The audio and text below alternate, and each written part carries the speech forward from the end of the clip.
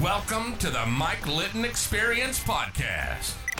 Mike has over 31 years experience in real estate, finance, and investing.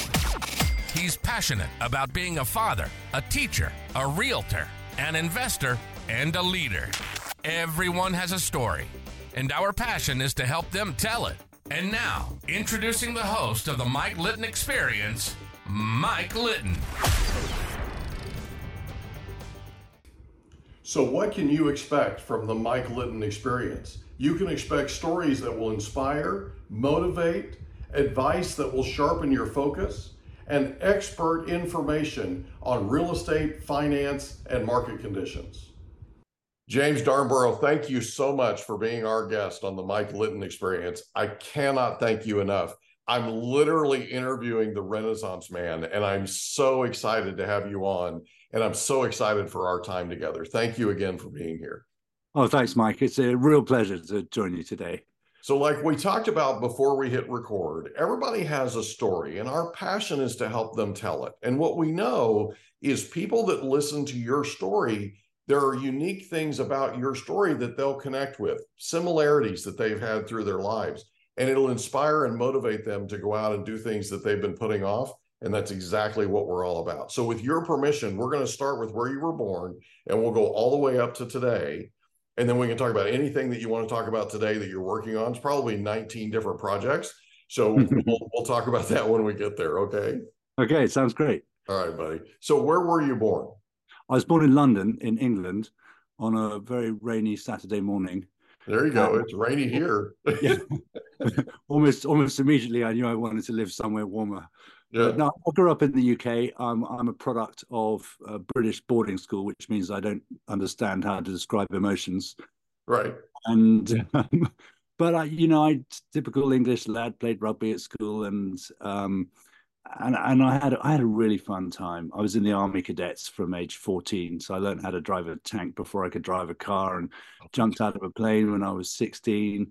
And I was really lucky. You know, I'm an only child, which meant that I could just run off into the woods and hide and build camps, and no one would really mind. Love it. I love it. So in high school, did you have a favorite subject? Probably English literature. Yeah. And I loved acting. Yeah. And, you know, in the UK, obviously, we learn about Shakespeare and Milton and, the classic literature. So the curriculum hasn't really changed in 200 years. Yeah. But I was quite happy with that. I think I was never really good at maths. I was never really that excited about science, but I loved history and literature. I think you alluded to this already, but what was your favorite thing about growing up where you grew up in London? Well, my parents lived in London, but I was kind of in the country from about 7 years old. Okay.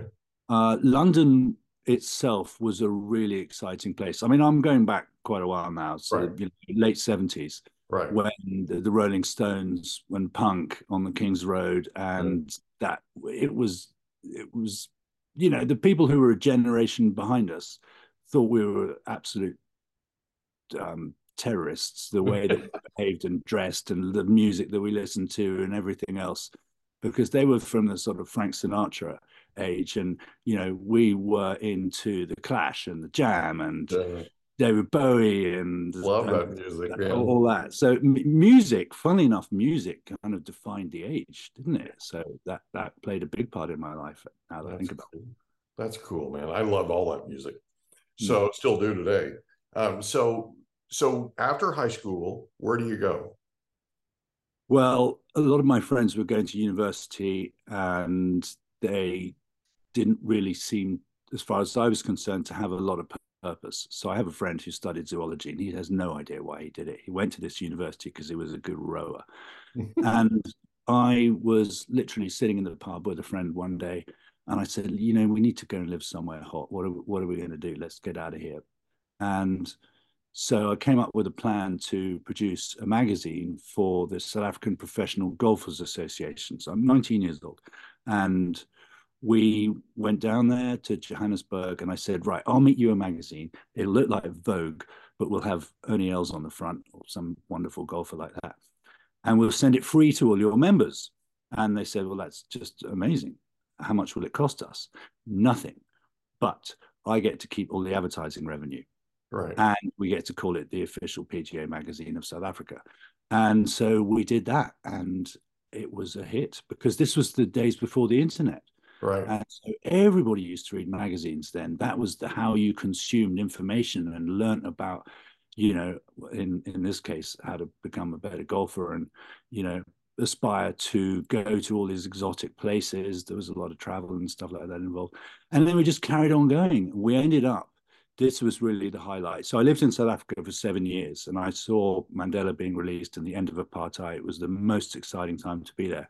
Yeah. The Rugby World Cup, and I'm sure a lot of your listeners will know the film Invictus, which is where South Africa won the Rugby World Cup at home. I mean, it was just extraordinary. 2 billion people were watching it, and I was in the stadium, and I'd done a magazine for the Rugby World Cup in order that I could get invited to all the VIP things in all the different venues and cities.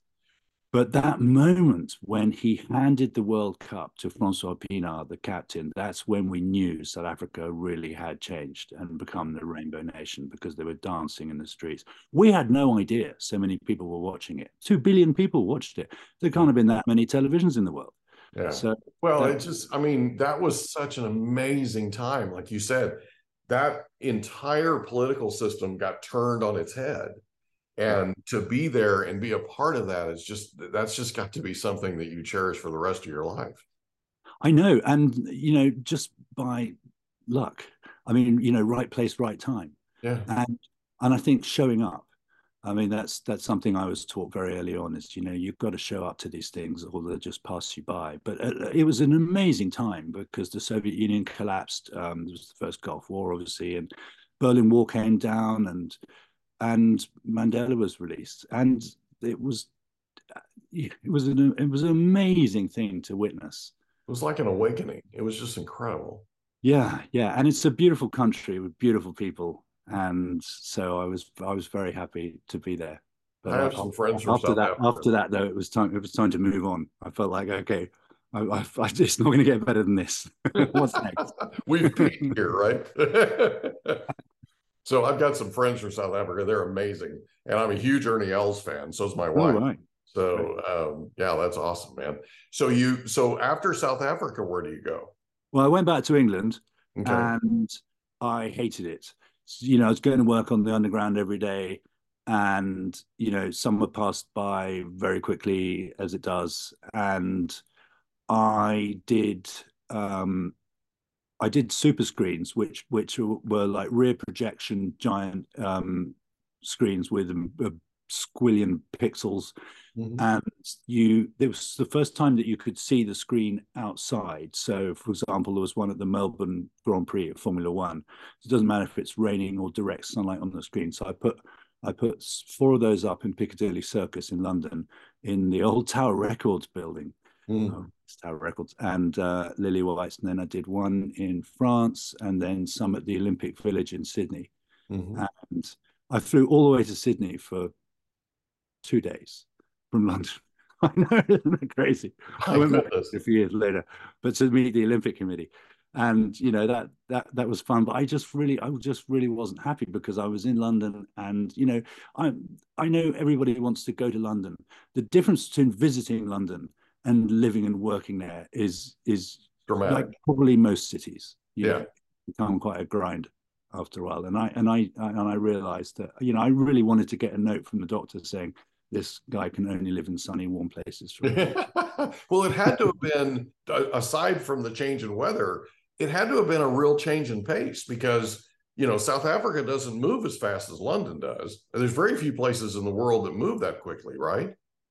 Oh, yeah. I mean, South Africa, they just invented the fax machine. Yeah.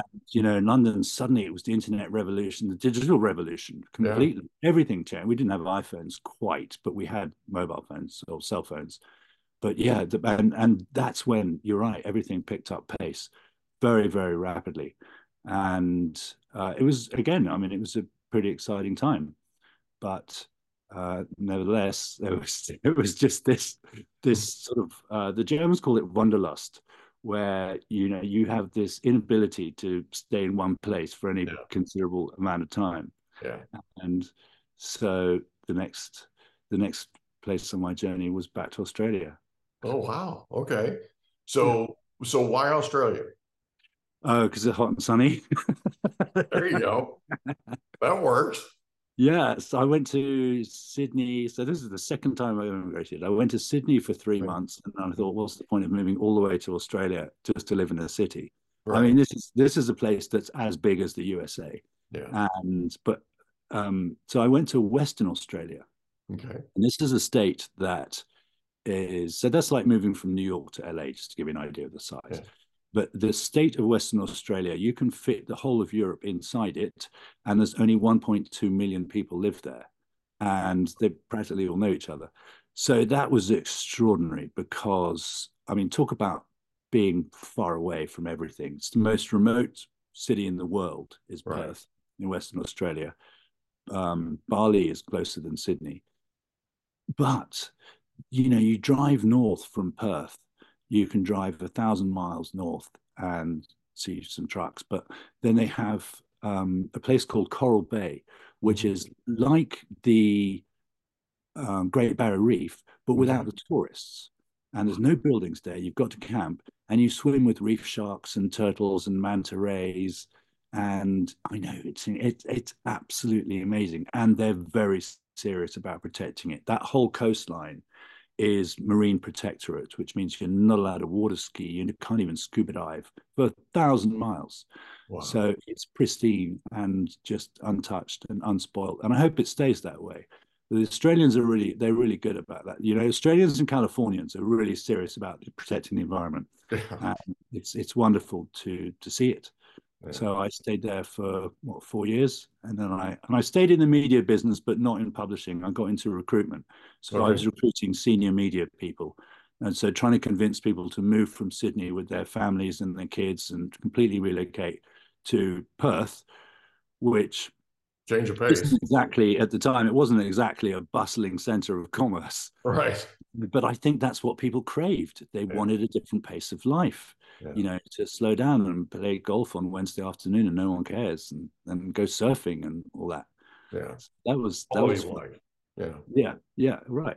And so after Australia, where do you go? I'm sorry. After Australia, where do you go? Oh, after Australia, back to London for a bit. Then I went to Cape Town, South Africa for a bit, and I was going to do a digital magazine for the rugby in South Africa. And then what happened is I decided to look up an old girlfriend, and I feel quite bad about this because I practically stalked her on LinkedIn.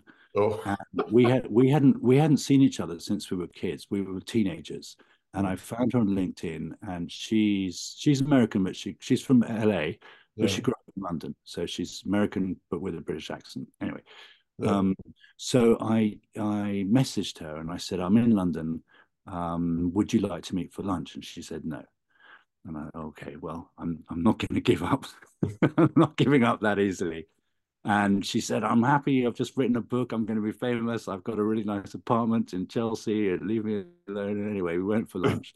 And a year and a half later, we got married and moved to Los Angeles. So. Oh, good for you, man. That's awesome. So that's what brought you to California, to the US. Oh, yeah, completely. I'd love to take the credit and say that was the most intelligent decision I've made in my life, because I feel this is about 10, 11 years ago.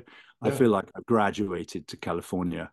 But it was because of her and her family connections and everything that I got here, and that I got to stay here, because immigrating to the States is pretty hard. I mean, South Africa is easy. Australia is really hard unless you're a policeman or a teacher or a hairdresser. That's what they need. But California, getting to the States, even though I'm quarter American, my grandfather was American. Okay. But the immigration don't care about things like that. Yeah. No, I got you. So you come to California. Yeah. And It sounds so. You did some charity work. There was a wildfire. You did some charity work, Montecito area. Yeah. I saw that. Talk a little bit about that. Talk a little bit about what it was like when you got here. Getting involved in events is the best thing to do because not everyone can, join all the clubs and stuff. So I, I don't know. I thought, well, first of all, of course, I wanted to publish more magazines, and Right. my wife forbade me eventually. She said that's ridiculous. People don't read magazines anymore. Just stop it. Right. So I went and got. I wanted to get into property like you, so I went and got my real estate license, and I worked for Coldwell Banker in Montecito because I thought I'm going to sell houses to Ellen DeGeneres and Oprah Winfrey. Of course I am. There you go. And You do to this day, right? You're still with Coldwell Banker. I'm still a licensed realtor. It's very useful, actually. It's very, very useful. I don't practice day to day as I did, but it's incredibly useful because now I have no fear, and there's the confidence that you get from actually having, being licensed and doing the knowledge and redoing the exams. And I mean, my gosh, we have to learn about cybersecurity and wire fraud and all kinds of legal things now. It's not just about, isn't this a nice house? Right. Anyway, so yeah, I got involved in all kinds of things. I did an event at the Granada Theatre in Santa Barbara for 1,000 people, and it was about women in the environment. Mm-hmm. And so here's this foreigner guy organizing. I think I had 75 panelists, 12 moderators, and because I realized that all the great environmental non-profits were actually run by women, and at least the good ones, because they're really good at raising money and they're really good at understanding what should be top of the list of priorities, like water management is a big one, marine conservation. Jacques Cousteau's granddaughter runs the marine conservation thing up in Santa Barbara, and all these amazing people. So I got them all together, and the idea was I wanted to get them to work together, to collaborate, because a place like Santa Barbara is full of nonprofits. They have the world record for nonprofits, but not enough of them work together. Right. So they need to pool their resources, and they all fundraise from the same people when they could just work together. And so we gave them incentive to do that, and it was pretty successful. And that's how you meet people. Absolutely. Doing things like that. And I met a ton of people and joined Toastmasters, which is all about public speaking. And I loved Toastmasters, and I ran 5 clubs there. And I don't know. I mean, Santa Barbara is just one of those incredible places where people do tend to know each other, more so than if you're in a big city. You know how they say you can be really lonely in a big city, especially if you just arrived. Well, I was lucky enough to be in Santa Barbara. I wasn't supposed to be there. We went up. We thought we'd stay for maybe 2 months, and we stayed for 7 years. Amazing how that works. I could Santa Barbara for the rest of my life. Yeah. I absolutely love it there. It's one of my favorite places on the planet. Yeah. So it's really, I can understand. I totally. I mean, every day I'd look up at the mountains and the ocean and just think, how did I get here? Yeah. How did this happen? And I still do. I can't believe it. Now I drive around Hollywood and think this is just ridiculous. How did I get here? The only people who live here are Hollywood stars and directors. Yeah. Well, I feel like an imposter sometimes, but it's wonderful to be in California. I'm very, very grateful, very lucky. So I have a quick question on a selfish note. Have you ever been to the Sacred Garden?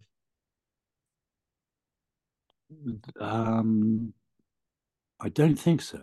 That's okay. It's just south of Santa Barbara. I forget the name of it. It's Summerhill, I think, is the... Oh, Summerland. Summerland.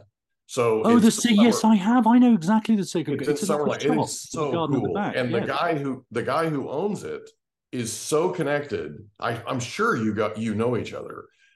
He's so connected in Santa Barbara and in entertainment and the whole thing. I mean, there's photos of all kinds of famous people around the store and that kind of thing. And it's one of my favorite places on the planet. So that's the only reason I was asking. Well, it's wonderful, isn't it? Because it's just on the corner there. It looks very nondescript. It looks like there's maybe a husband and wife who are thrown over from the 70s who are inside there selling trinkets and candles, and you go in. And then you carry on going, and there's this magnificent garden, and it's kind of Japanese Californian, the garden, and that's really funny. I love that. I love Summerland actually. It's Summerland is like a lot of Australian tiny little towns, with one road going through it, and all the shops are run by people. It's their own, little artists, their own shops. They make stuff, and it's just charming as all get out, and it's just the coolest place. It's got the best vibe, right? And I walked in there, and I'm not into that stuff typically, right? But I walked in there and I got a feeling that I've never been able to replicate. I guess it's Zen. I don't know exactly, right? It's just the feeling and the atmosphere there is just amazing. And so I've been back a couple of times since the first time, and every time we go back to that area, I have to go there. So it's really cool, really cool. Yeah. Anyway, so you moved from Santa Barbara to Los Angeles to Hollywood. Yeah, during COVID. Yeah, I mean, everyone has this sort of pre-post COVID story at the moment, and it feels like time stood still. We were in Santa Barbara for a bit, and it was great fun, taking care of our neighbors who are quite elderly. So we would bring them food and of course the obligatory toilet paper. Everyone's got a toilet paper story. Nothing like collaborating, right? Right, exactly. So I mean, but that was nice. It was nice to be able to be useful rather than just curling up in a ball. And then the funniest thing happened. So I got an email from a guy in England who's American, and he was researching US Air Force bases in southern England during the Second World War. And my father was a film producer, and he'd made a film in 1952 called Highly Dangerous. And so this guy was asking me, my father passed away a long time ago, and he was asking me if I knew anything else about the location, because it was what's now RAF Northolt. And I said, I'm really sorry, I don't know anything more, because what you've got on the internet is all I've got as well. And then anyway, then we got to know each other, and we exchanged a couple of emails, and it was all very nice. And then one day an email arrived, and he goes, it was a very English way that he said this: "I hope you don't mind, I Googled you." And I thought, he's been in England quite a long time to phrase it like that. And he said, "Listen, I found out who your grandfather was, the American roulette player. And he's the man who broke the Bank of Monte Carlo." Now, here's what you should do. You live in LA, so you must know all the film people, right? And I'm thinking, absolutely. I've got Chris Nolan on speed dial. And I don't know any film people, really. In fact, to be honest with you, I try and avoid the entertainment gang as much as possible. But anyway, he said, write a screenplay. It'll be a blockbuster. It's got to be a film. And so I thought about that. And so my turn to Google, how do you write a screenplay? And then actually my wife said to me, no, you're not getting away with it that easy. The screenplay is only 90 pages. You need to write the whole book. So so I have. And it's out on the 12th of February. And it's called The Gambler's Game. And it's the story of this farm boy from Southern Illinois, who in 1887 gets signed by Denver as the youngest pitcher for their baseball team. They were called the Denver Grizzlies. Wow. And he instantly became quite famous. And that was how he discovered travel, because of the railways. Right. And he would travel with the baseball team. And these guys were tough. They had no money.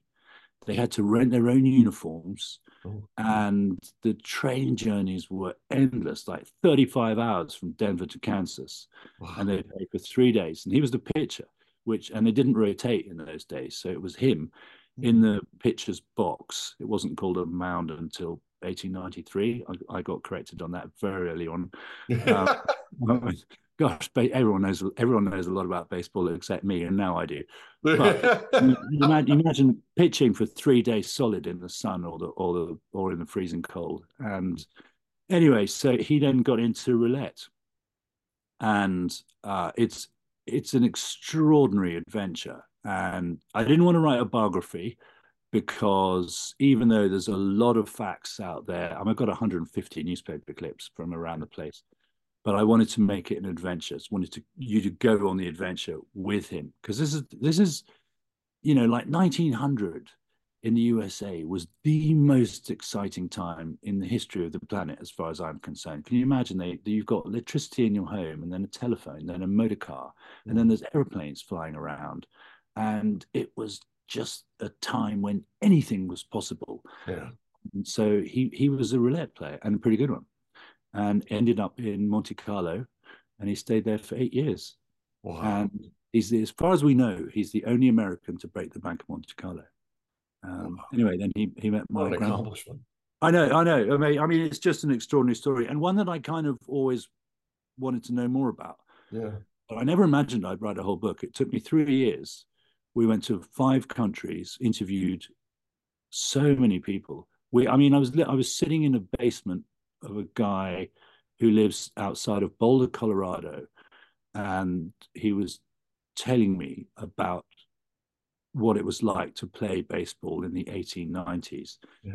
And then there's a picture on his wall that I see, and it's him and Ken Burns. And I said, "Oh, you know Ken Burns?" And he goes, "Oh yeah, I was the advisor on his baseball documentary."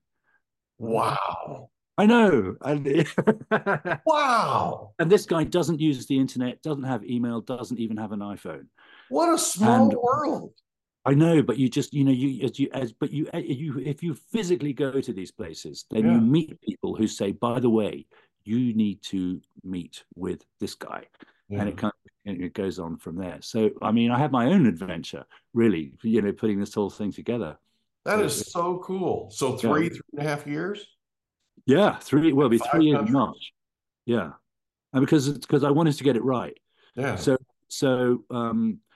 for example, Eugene Madden ran Madden's saloon in Denver, and his brother was the chief of police. His brother-in-law was the chief of police. So basically, the Irish ran that town. But one of his barmen was called Michael Flattery from Kilkenny, and I've in 1894, and I've got his photograph. Oh. And Eugene Madden ran the Irish Land League, and so he was in the St. Patrick's Day parade. And I know exactly who was in the parade, and so it's been wonderful to write all that down and create this adventure. And they all had the most magnificent moustaches, and and he bumps into Adolf Kors, and Kors says, "What do you think about beer and baseball?" And so, I don't know. Wow. The rest is history. What an amazing time. Yeah. That is incredible. Yeah. So it's not a biography. No, it could have been, but that's, to me, and biographies are great if they're written well. Yeah. But that's just a series of facts strung together, and I don't think I'm good enough to do that. I'm good at telling stories. Right. And so I wanted to make this. I wanted you to go on the journey with him, so you will learn, baseball, what it's like to travel around the Wild West, because he goes around the Old West with his own roulette wheel. So he'll just turn up at a saloon and he'll say, "I notice you don't have a roulette wheel here, but you just play poker. I'll put a roulette wheel in the back, and we'll give you a cut of the takings." And so who would say no to that? Right. So he did that for years and years, and in Mexico City and in Texas and Arizona and all over the Midwest. And then he eventually played a lot in New York. And New York was amazing because all the casinos were illegal. Well, sort of illegal. You know what I mean? and that's fun. That's fun, looking at these, these very innocent looking buildings and knowing really what was going on underneath. Yeah. Hidden rooms and basements and all kinds of crazy stuff. Yeah. Yeah, I know. And this is before Prohibition and the Depression and everything. So it was really a high time and an amazing time. And then Roaring 20s, all that. I mean, that was it was before that. Yeah. And as everything, fashion changed completely, from these very dated sort of, bustle dresses that all the ladies had to put on, corsets and the rest of it. All that changed. Yeah. And everything changed. And, you get a bit of a sense of this from Downton Abbey and the Gilded Age and things like that. In fact, my grandfather was in Downton Abbey. in the film. They just brought out a film 2 years ago, and they what happens is a film crew comes to Downton Abbey to make a film. You know, it's a silent movie, Sure. and the character, it's called The Gambler. Yeah. And the character's name is Bill, who is my grandfather, Bill Darnborough. And the lady who's trying to convince him to stop gambling is called Miss Erskine, who is my grandmother. Wow. So Julian Fellows, who created Downton Abbey, has used my grandparents as actual characters. And I've had some very funny conversations about that with people close to him who say, no, he really does that. He takes real people, and develops them into characters. Wow. And that was quite fun. I didn't know that was going to happen, so that was quite funny. I got a phone call from my neighbor who said, I think you should see this film. That's incredible. That is incredible. So is that similar to what you did with the book? So you took characters or people, and you actually turned them into characters? Yeah, well, I've got 173 people in this book, and they're nearly all real people. Okay. Real people. So, Okay. Camille Blanc, who ran the casino in Monte Carlo, absolutely real. Everything he did, all real. All these characters, like the guy I mentioned, in Denver, Eugene Madden, all these people are real. Richard Canfield, who ran all the illegal casinos in New York, a real person. But if it had been a biography, you wouldn't hear what he's got to say for himself. Right. And so I want the baseball players to be talking to each other, complaining, Right. celebrating, Right. getting drunk. This is what I wanted to do, was to have make it as exciting as possible. So instead of reporting facts, what you're doing is taking the reader on a ride. Yeah, well, I have the facts. So I have the chronological order of where things happen, because everything's in newspapers, and you can get newspaper archives from any newspaper that's ever been printed. Practically, you can get on your laptop now instantly. It's just amazing that the people who scan these newspapers, and there are filters that you can use. And I can look up things from the Buffalo Courier in 1894 and filter it down to Bill Darnborough's name, and then find out that because a casino owed him money, there was this massive investigation, and then the police got involved, but not as you think. The police got investigated, and Right. then they put in the governor of New York. It was called the Darnborough case. So they named this case after my grandfather, and eventually they closed down all the casinos in Buffalo because of the debt that he was owed on roulette. Unbelievable.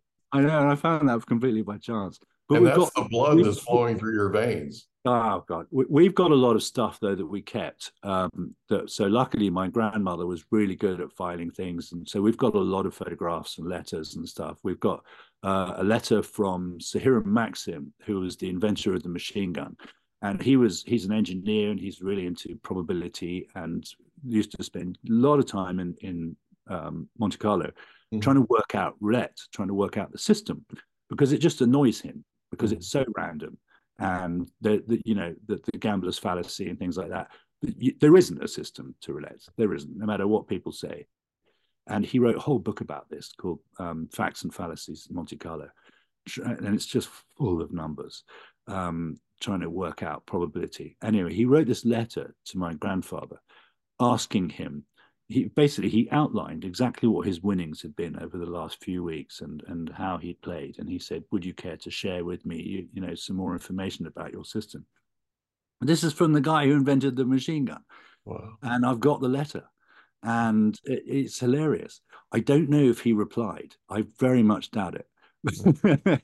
Yeah. Because if he really had some incredible, very basic, simple system that you can just pass on from word to word, we'd be having this conversation on my yacht. Right.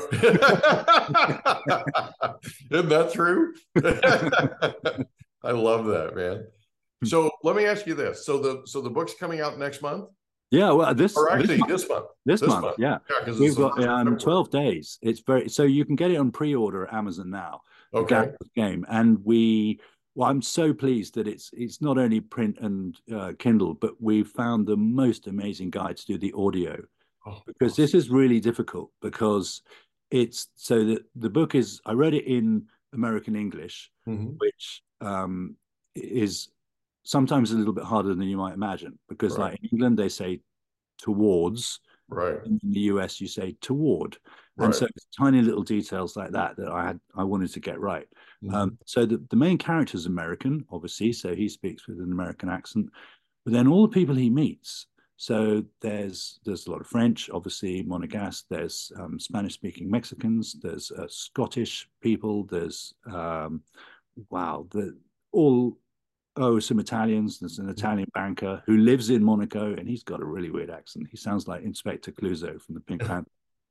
But anyway, we found this guy, Kevin Clay is his name. We found him in Arkansas, and he could do all of that. Oh, And it's very rare that you find, because people can do accents. yeah. You can do, there's a lot of Russian in this as well. There are the Russian dukes who played roulette in Monte Carlo.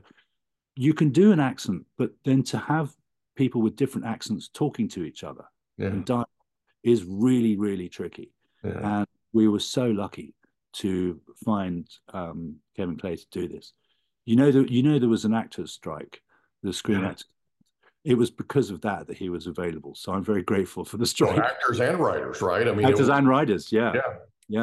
And they've now settled it, right? So that's oh yes, that's it's been completely settled. Yeah, I know. Get back to work. Aren't I lucky that I didn't agree to write the screenplay, because that's what I could have ended up doing, and then I'd be on strike after COVID as well. Yeah, you could have been stuck.